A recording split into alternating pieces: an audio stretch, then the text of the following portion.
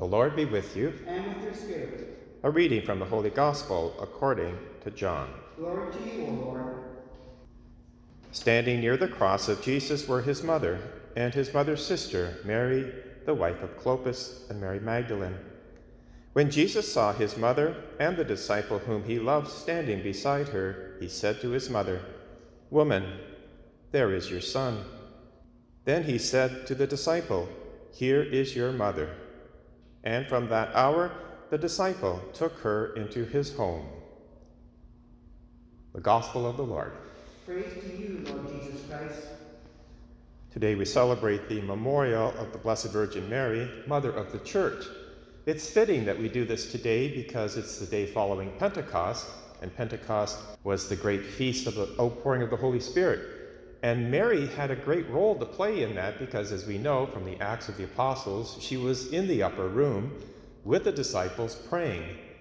And it's through that prayer, that intercession, that the Holy Spirit came upon the church. She also had a great role because of the first reading, where God himself predicts her role. And as we read after the fall, God calls the woman and Adam and Satan together, and he says this, "I will put enmity between you," and he's pointing to the serpent, "and the woman, and between your offspring and hers. He will strike your head, and you will strike his heel." Now that's called the first announcement of the gospel. No sooner had the fall happened that God had a plan already, and it involved the woman. That's why the Blessed Virgin Mary was immaculately conceived, because that word enmity means total opposition between Mary and Satan. No cooperation at all, which would have to mean she was sinless, because as soon as you sin, you're cooperating with evil. And that's why the Blessed Virgin Mary was immaculately conceived and lived without sin until the day of her Assumption. And why Gabriel, the angel, would say to the Blessed Virgin Mary at the Annunciation, "Hail, full of grace." That was the name designated to Mary, full of grace. Not 99%, 100%, full of grace. No cooperation with evil. We also notice in this first reading, "I will put enmity between you and the woman." Now, when wedding feast at Cana, we see Jesus using the term woman very deliberately. We remember the scene. The wedding ran out of wine, a disaster for the couple. Mary noticed that, sympathized with the tragedy of the situation, went to her son and said, "They have run out of wine." And what was the response? Jesus said, "Woman, what do you have to do with me?" Now that's a strange way of responding to a person's mother, but it was very deliberate because Jesus is linking Mary to the first Eve. Mary is the new Eve, just as Jesus is the new Adam. And so Jesus does change water into wine, signaling the beginning of the new creation. And the fathers saw this very clearly, going all the way back to the early part of the church. They will say, just as Eve prompted the first Adam to sin, plunging the world into disorder, the Blessed Virgin Mary, the new Eve, prompt Jesus, the new Adam, to begin the reversal. In John chapter 19, again, we hear another reference to woman. Jesus is on the cross dying. One of the last things he says to Mary, his mother, "Woman, there is your son," pointing to John, the beloved disciple, because John, he represents all the disciples, the whole church.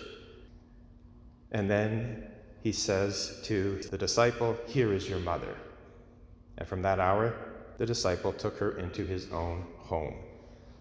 That's why we have this memorial today of the Blessed Virgin Mary, Mother of the Church, coming right from this gospel. We also see in the book of Revelation, chapter 12, that famous scene where John is caught up into heaven sees the vision of a woman clothed with the sun, with the 12 stars on her head, a crown. And that's very significant because the woman is doing battle with the dragon, who is the serpent in the first reading, the book of Genesis. And at the end of that confrontation, we have this verse in Revelation chapter 12. Then the dragon became angry with the woman and went off to wage war against the rest of her offspring, those who keep God's commandments and bear witness to Jesus. There again, a reference to Mary as the mother of the church. So we have many connections that are in the readings for this feast, and the final one has to do with the responsorial psalm, because it's a quotation from the Old Testament book of Judith. And it's an amazing story in and of itself, where Israel was being attacked by a great army led by the general Holofernes. And they were attacking a very strategic little town called Bethulia. They had surrounded the city, cut off the water supply. The people were panicking, thinking they were going to die. And we hear that Uzziah, who's the head of the city, comes to Judith because Judith is a renowned woman of holiness. He says to her, "But now, God-fearing woman that you are, pray for us, that the Lord may send rain and fill up our cisterns, lest we be weakened still further."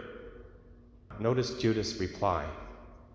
"Listen to me. I will do something that will go down from generation to generation among the descendants of our race." And we know what happened. She walks into the camp of the enemy.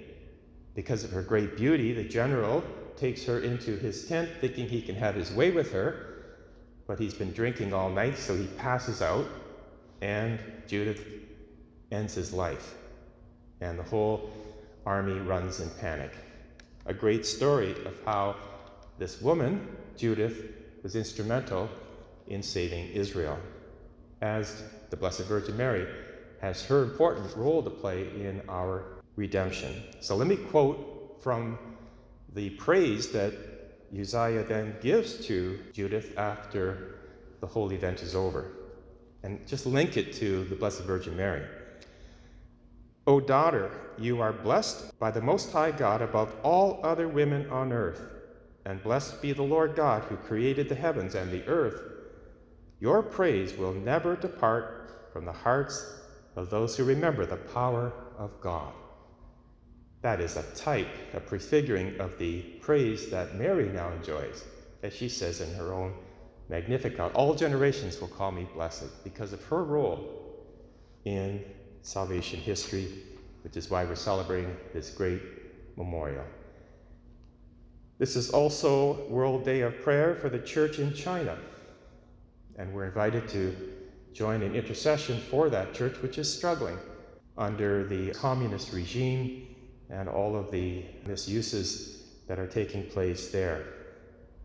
And we pray for our own salvation and the salvation of the church, particularly as we go through this difficult time of the pandemic. So, Blessed Virgin Mary, pray for us.